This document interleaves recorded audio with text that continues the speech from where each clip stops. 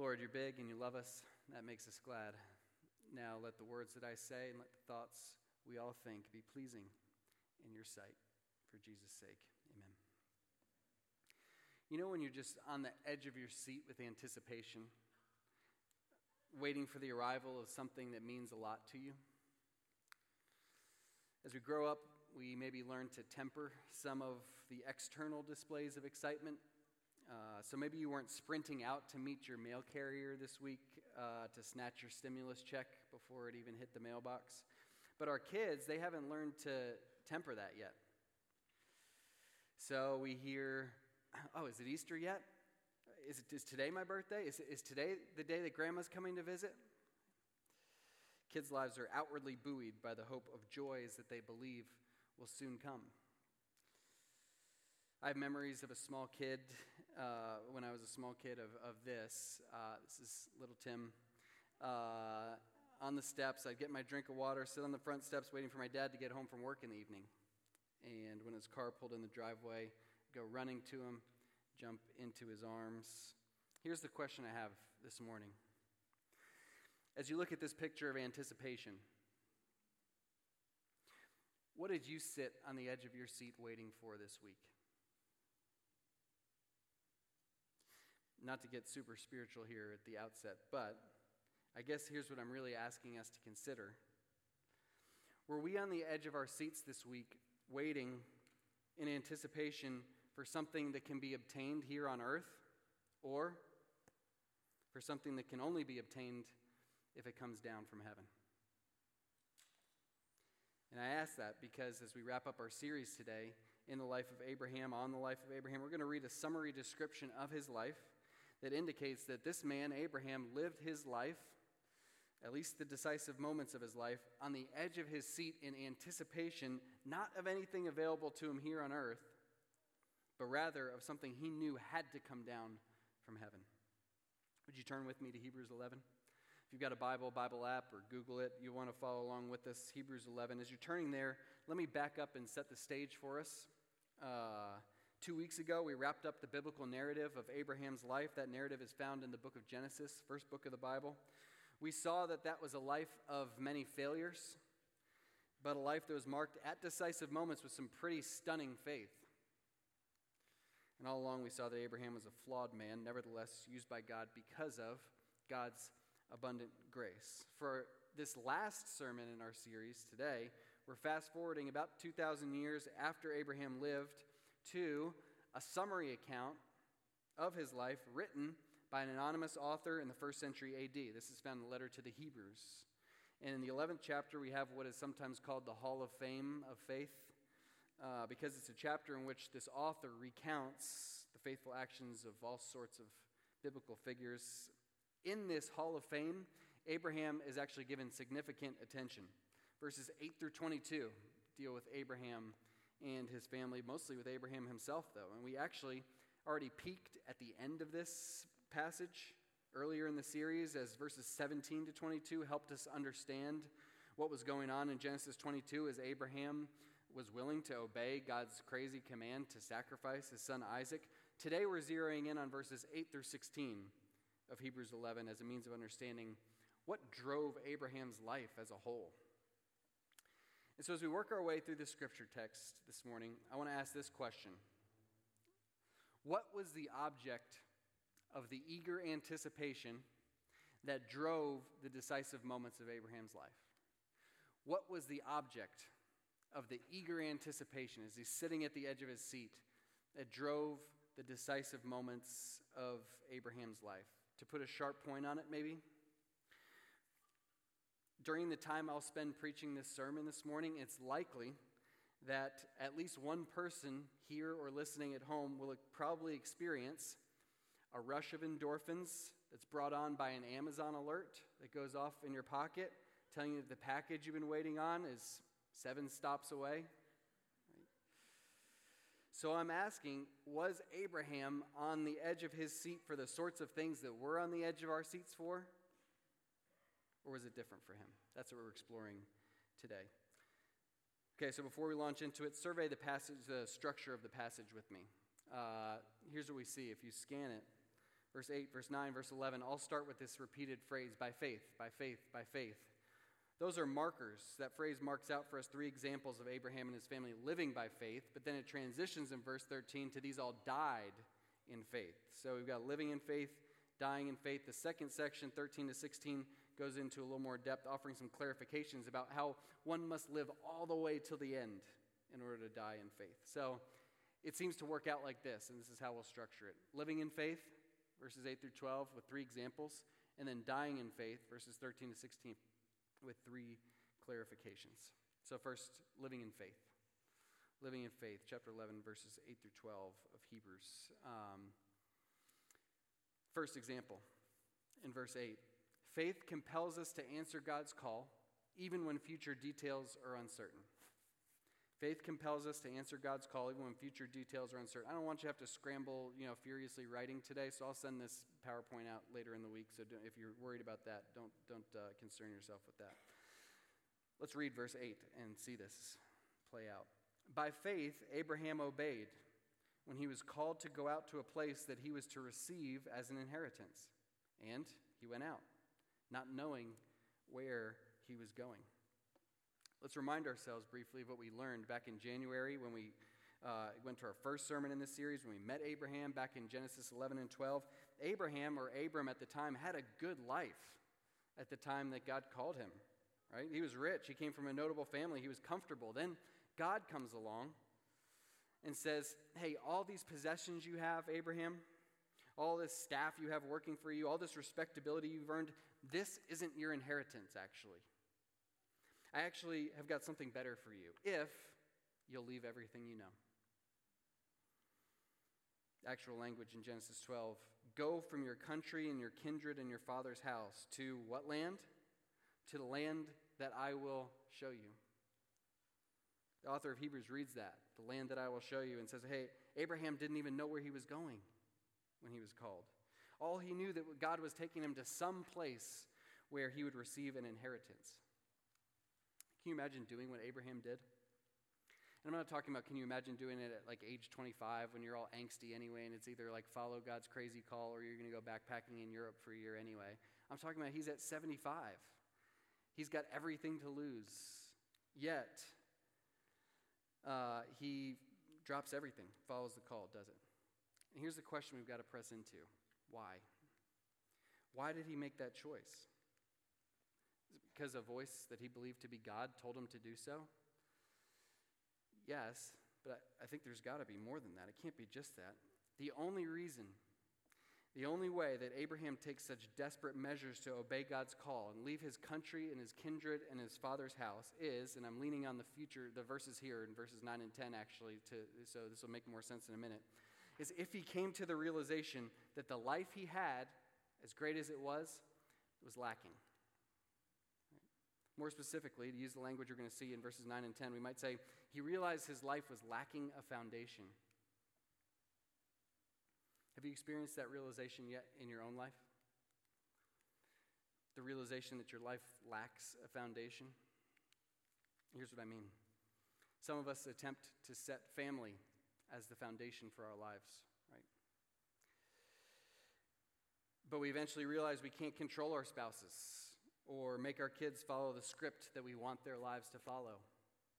So we end up in conflicts with siblings and estrangements and separations, and we realize, well, family isn't a foundation that can hold.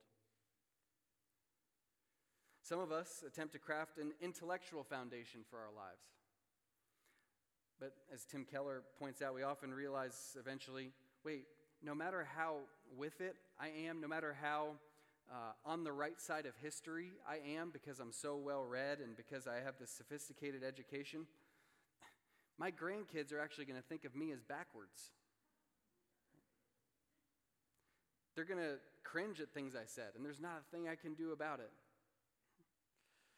Because that's been true for every generation in human history, right? So we realize my intellectual foundation is bound to eventually crumble. I can't hold. And of course, some of us attempt to put wealth or possessions as the foundation of our lives. But when we see, as we did in January, a bunch of Gen Zers on Reddit can almost sink a multi-billion-dollar hedge fund just goofing around one week, we remember, oh yeah, This thing is very fragile. It wouldn't be historically unprecedented for even my safest investments to vanish. Y'all, those foundations can't hold. Sooner or later, they all let us down. So sometimes, the tiny seed of faith that we need just looks something like this. I don't really know if this is a good idea to answer God's call, or whether it's going to sink me to answer his call. He's not giving me any details about where he wants to lead me. It's terrifying. But I know for sure that none of these other things can hold me. I'm certain that family, money, achievement, those don't provide a foundation. So God, I'll answer the call. I'm yours. That's how the journey begins. That's how my journey began in 1998.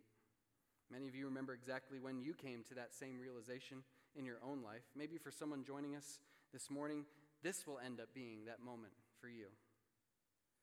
The only way we'll take the step to move out to an unknown destination is once we admit, as Abraham did, that our life as we know it has no lasting foundation. That was the longest one, don't worry. Second example. Faith leads us to live on earth as sojourners in a foreign land. Faith leads us to live on earth as sojourners in a foreign land. Look at that in verses 9 and 10. By faith, he, Abraham, went to live in the land of promise, as in a foreign land, living in tents with Isaac and Jacob, that's his son and grandson, heirs with him of the same promise. For he was looking forward to the city that has foundations, whose designer and builder is God. So Abraham and his son and his grandson after him go to the place that's promised to them, but they only ever get to live there as foreigners in tents. Think about that. You know that feeling, right? When you're on the road traveling, either in hotels or staying with family, even camping out. It's great for a while, but then you hit a point eventually when you just want to be back home, right? You just want to get back to the place where you're settled in, where you're comfortable, where it's home. From ages 75 to 175 when he died, Abraham never knew anything but that homesick longing. He's sleeping in tents the whole time. Tents, of course, don't have foundations. They're built to be temporary. So why didn't Abraham ever put up walls somewhere? Why didn't he ever build a city for himself? He was certainly rich enough. I think we're told the answer here, aren't we?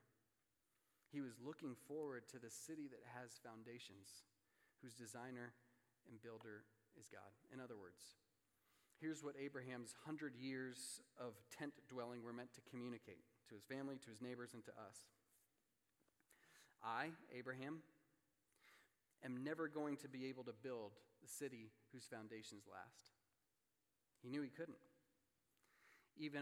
After all, even the best human architects and builders, the Scott Krohns of our world, they lay foundations that will one day crumble because the foundations share the limitations of the one who designed and built them. So Abraham knew that if he was going to live in a city with lasting foundations, the kind of city that God was promising him, he would need a city designed and built by God himself. And that's why, instead of building a permanent settlement with his own hands in a godless place, he waited for God to send the permanent city. And he purposed to decline any earthly citizenship, instead living as a citizen of that heavenly city from afar until the day when it would come. And as his neighbors could see, this wealthy king in their midst, with an army at his disposal, nevertheless choosing to dwell in tents like a nomad, they knew that his eyes were set on something beyond the here and now. Friends, in an important sense, we Christians aren't supposed to be at home here and now either. The New Testament speaks of us as aliens, strangers, sojourners on this earth. And so as such, here's a diagnostic question. What patterns in our lives communicate to our neighbors that our eyes are set beyond what's here and now? For Abraham, his tents communicated that this world wasn't his home. We don't need to live in tents, but what shows that this isn't our home? One answer is that your cars left your driveway this morning. That's no small thing. If we were content to make our home here and now, we'd all be able to find better things to do than get loaded up for church on a Sunday morning, that could be a day to sleep in and relax. What about our use of money? What about our ways of speaking about other people, our use of technology, the lessons we're teaching to our kids? In what ways are we opting to pitch tents, so to speak, while the rest of our neighborhoods attempt to erect permanent settlements? That's example 2. Example 3. Faith directs us to trust the faithfulness of the one who authored the promises. Faith directs us to trust the faithfulness of the one who authored the promises. Look at that in verses 11 and 12. By faith, Sarah herself received power to conceive, even when she was past the age, since she considered him faithful who had promised. Therefore, from one man, and him as good as dead, were born descendants, as many as the stars of heaven, and as many as the innumerable grains of sand by the seashore. So we've got Sarah, Abraham's wife, thrown in the mix here. Some confusion here among translators about whether Abraham is the subject of verse 11 or Sarah is, as it is in the ESV. I'll have to spare that debate now and summarize it in this week's highlights email. But whether it's Abraham or Sarah exercising faith in verse 11, what's the specific act of faith that's undertaken? Do you notice that?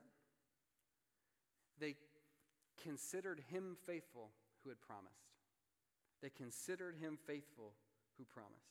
Notice, that's just a little bit different than if the author had merely said Abraham and or Sarah considered the promise to be true, for example. Right? It's a little different from that. The promise, in the way it's actually worded here, is secondary to the promise maker.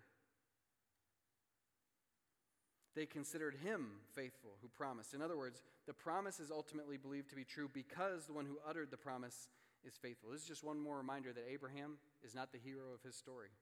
Sarah, not the hero either. There's only one who is utterly reliable, and he is the hero of Abraham's story and of all our stories. Faith, then, isn't some sort of heroic mustering up of courage to blindly accept something that seems outlandish. Rather, faith is hearing from God, the only reliable one, and taking him at his word, resting in his promise on the basis of who he is. So what about us this morning? Are we trusting in our faith in the promises, or are we trusting in the faithfulness of the one who authored the promises? Right, did you catch that? Are we trusting in our faith in the promises, or are we trusting in the faithfulness of the one who authored the promises? And I ask that because it's easy to think we're exercising faith in God, or we're actually exercising faith in our faith. And we can tell we've done this one because when we sense our faith growing weak, as we all do, from time to time we panic, as though the magic might no longer be there, it might no longer work. But when our faith is rooted instead in the character of the promise giver, then there's no need to panic in those moments when our faith wavers, because we know that even a tiny little seed worth of faith in a faithful God, that's enough to bring the dead to life. And that's exactly what happened for Abraham and Sarah.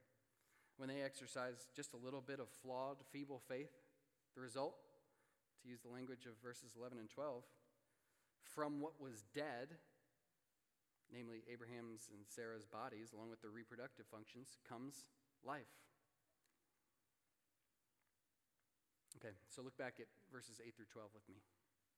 This first section of our text, 8 through 12. If you remember your social studies classes, you might remember talk about human migration in terms of push factors and pull factors, pushing people to leave a place and pulling people to come to a new place. There's an implied push factor, so to speak, in verses 8 through 10 for Abraham and family, pushing them to leave Ur and then Haran, their places of origin, namely that in 75 years, Abraham had yet to find a foundation for his life. That reality pushes him to be willing to leave in search of that foundation. But then there's the pull factor in verses 9 and 10, a calling from God that convinces Abraham that there is a city with foundations coming. And then in verses 11 and 12, we saw the focus shift away from any push factors or pull factors to the one who's doing the pushing and the pulling. Right there, friends, in those verses, that wouldn't be a bad start if you're here this morning and have yet to embark on a relationship with God. To first recognize That the discontentment you may have brought to church this morning is actually a push, a nudge from God, in which he's showing you that the things you're placing the weight of your life on lack a foundation strong enough to hold up long term. And then secondly, to hear the call of God beckoning you to leave what you know in order to receive a city with foundations that he built for you. Today could be someone's Genesis 12 moment. The day you remember forever because you left the former things behind to embark on something new. But remember that after those three examples, we get three clarifications in verses 13 to 16. That's because plenty of folks embark on the journey, start out attempting to live in faith. Fewer finish strong by sticking with it all the way until they die in faith. In order to die in faith, as verse 13 says, the author thinks three clarifications are in order here. And by the way, these three roughly correlate with the first three examples, just kind of in reverse order. First clarification, faith isn't just required in life, it's required in death. Faith isn't just required in life, it's required in death. Take a look at verse 13, the first part of it. These all, speaking of Abraham, Isaac, Jacob, Sarah, these all died in faith, not having received the things promised, but having seen them and greeted them from afar. It's easy to overlook that not only did Abraham not receive his promised inheritance while he lived on earth, he didn't even receive his inheritance at his death.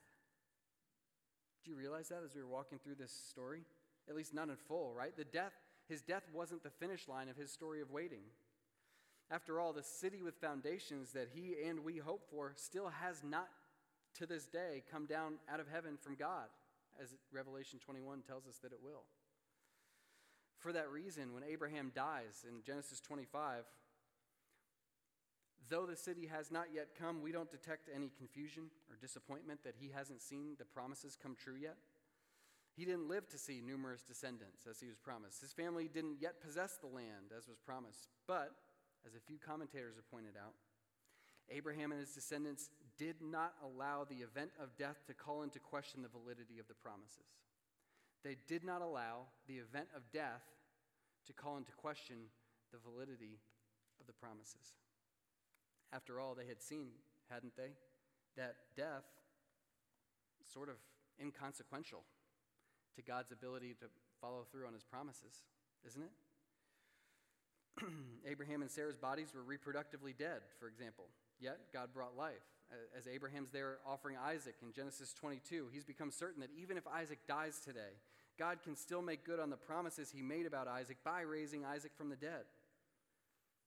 Abraham's family has learned that while death might be the great promise killer for humans, it's not a promise killer for God.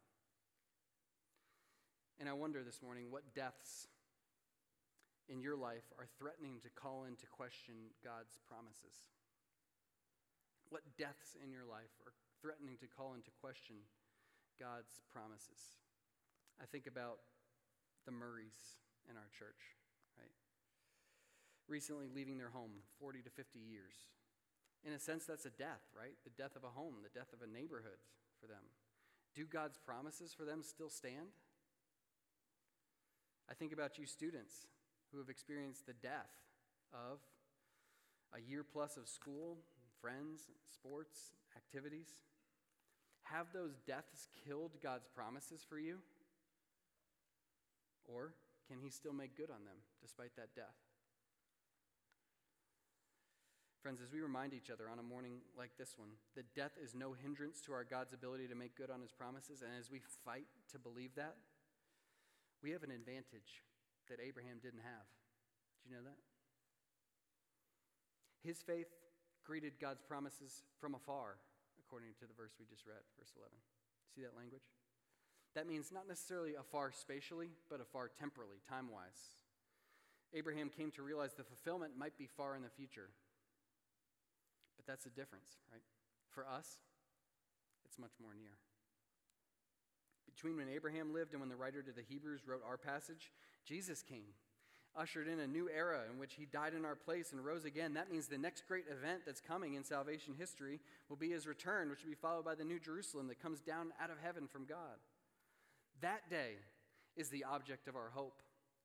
And that day is 2,000 years nearer now than it was when Hebrews was written. It's 4,000 years nearer now than it was when Abraham waited on his front steps, so to speak, for it.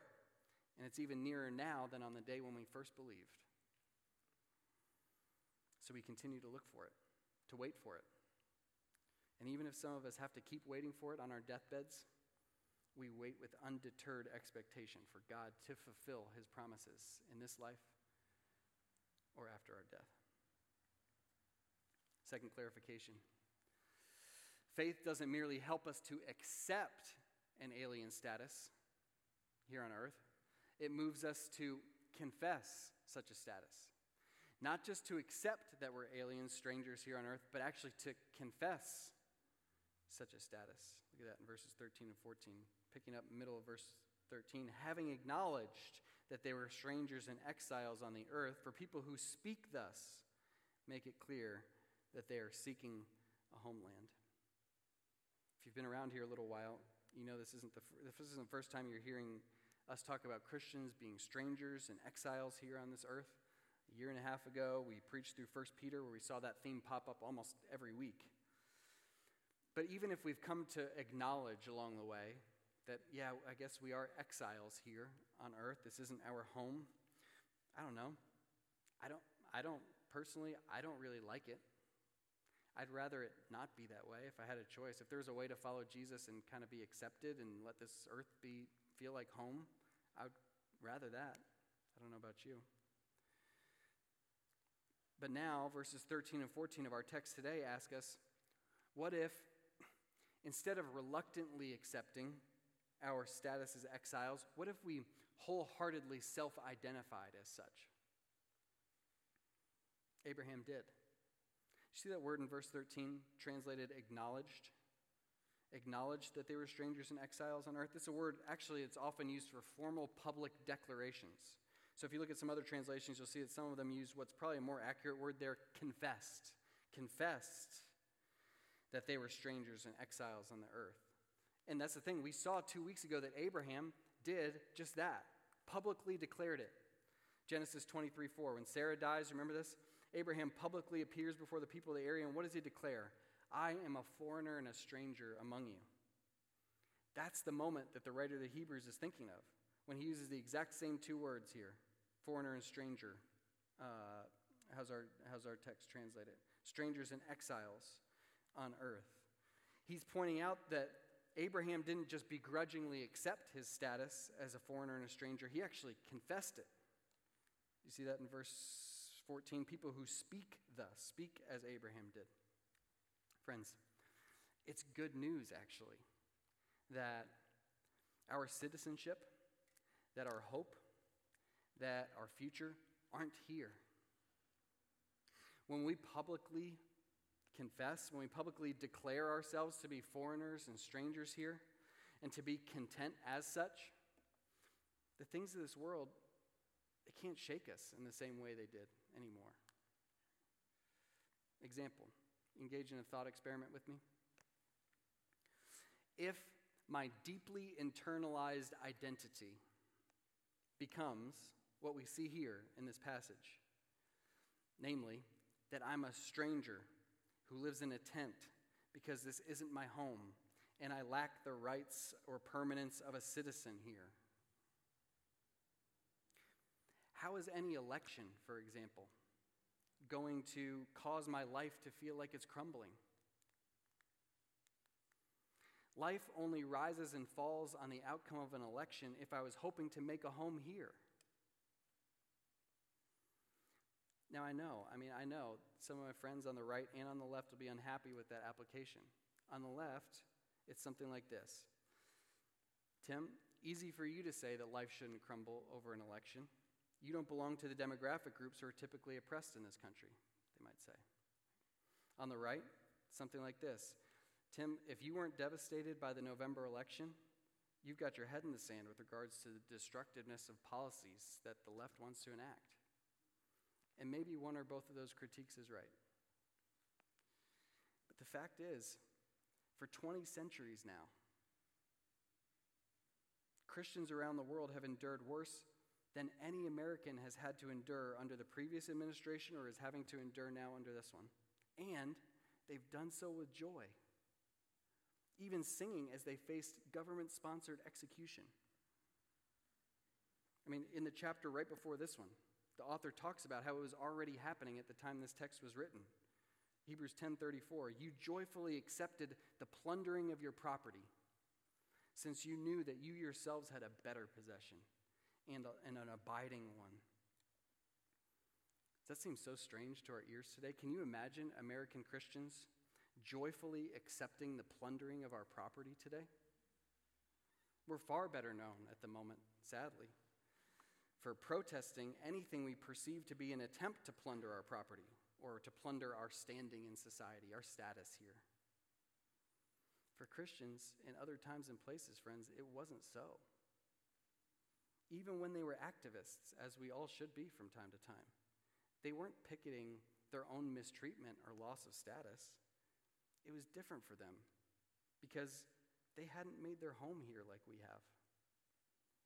They internalized that citizens of the heavenly city are actually foreigners here. And when we really come to believe that we're foreigners here, that has a massive effect on what we feel entitled to expect this sinful world to give us. Final and most brief clarification. Faith doesn't just prompt us to depart from our homeland, it keeps us from going back. Faith doesn't just prompt us to depart from our homeland, it keeps us from going back. Look at that in verses 15 and 16. If they had been thinking of that land from which they had gone out, they would have had opportunity to return.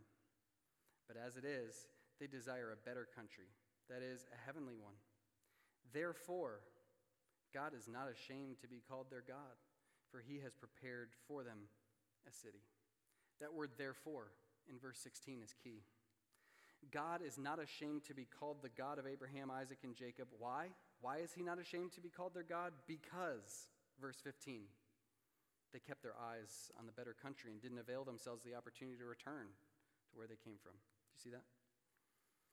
Make no mistake, they could have gone back if they wanted to. Verse 15. It must have been tempting at moments to go back to the place where they're comfortable, the place where they came from before God called them. But God isn't ashamed to be called their God for the same reason that Jesus isn't ashamed to be called their brother back in Hebrews 2, because their faith wasn't a flash in the pan. They endured in faith until the end instead of returning to where they came from when things got hard. And when things get hard for us, as they will for every single one of us, and we're tempted to shuffle back to where we came from, to the life that we were living before we heard Jesus' calling, that temptation can take many forms. Some are tempted to flirt with past substance use. Some are tempted to flirt with past romantic pursuits, past misuse of money. Don't go back there. It's not enough, friends, that we departed from our homeland. God wants to give us the faith that will keep us from ever going back. Our big idea today is this. Let's live now in eager expectation of the heavenly city to come. Let's live now in eager expectation of the heavenly city to come. Look at this picture again with me. I'm ashamed to confess that for me this week, when I was on the edge of my seat with the anticipation like this, it wasn't really about the heavenly city. It was about a handful of other things, earthly things, things that won't last. But if I'm honest, I found myself, as I was prepping this sermon, making excuses to God for that. Like, God, if I was living in Abraham's day, I would have longed for heaven too, right? Old Abe, he didn't have what we have. Listen, I went to Best Buy the other day, and I kid you not, you guys probably already know this, I learned that apparently 4K TVs, which I thought were like only for the rich and famous, are now traditional. They're the comparison to what's now the state-of-the-art 8K TVs that they have all over that place. And those 8K TVs that we have display shows that have used algorithms to keep us maximally entertained with no commercials. And we have the ability now to conveniently travel unprecedented distances just to get away for a weekend. We have power to connect. with people on the other side of the world instantly by crystal clear video on a device that can fit in our pockets. We have cars and bikes to take us to parks and playgrounds and museums where our senses and our kids' senses will be stimulated. How in the world are any of us supposed to sit on the edge of our seats in eager anticipation of heaven when we have all this? But the fact is, our generation isn't actually categorically different from Abraham's in that regard, are we? The worldly pleasures of Abraham's day exceeded those of any generation before him. And 50 years from now, what we have now, those 8K TVs, will seem to our grandkids like what Abraham had seems to us. The fact is that every generation is pulled to fall in love with the things of this earth and to set our hopes here on foundations that cannot hold. But in this generation, like in every generation, we're called instead to see those things for the flimsy foundations they are and to live instead in eager expectation of the heavenly city to come. That may not happen for you and I until God brings us to the point where we find out, often painfully, that what we've hoped in here has no foundation, that it won't last, that it's fleeting. If you haven't yet reached that point, you might consider just filing this message away for that day when the city you built comes crashing down around you. And on that day, take comfort. There's a heavenly city that's been prepared for you. Its foundations were laid at the cost of the blood of the God-man, the only perfect human, God himself in the flesh. Jesus Christ rode into Jerusalem on that Palm Sunday 2,000 years ago to die on that cross, to make us heirs of his heavenly city by faith. Let's encourage one another to live now in eager expectation of that city. Let's pray.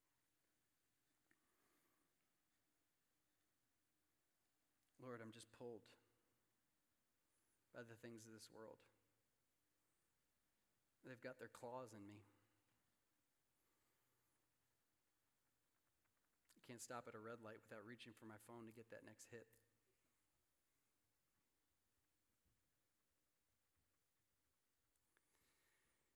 Lord, I want desperately to regain that feeling I've experienced at times in my life, to be sitting on the edge of the steps waiting not for any earthly thing, but longing for the city that's to come. Lord, many of us have tasted that, at least for a moment in our lives. Make us a people, make us a church for whom that's characteristic. Make us a people for whom that defines our life and our existence, as it did for Abraham in the decisive moments in his life. Thank you for your son, the blood that he shed to cover over and pay for our disobedience, for our running to the things of this world, for our longing that's misplaced. Thank you that that city's coming and that we will one day get to rejoice and worship you together forever in perfection of the city with foundations. In Jesus' name, amen.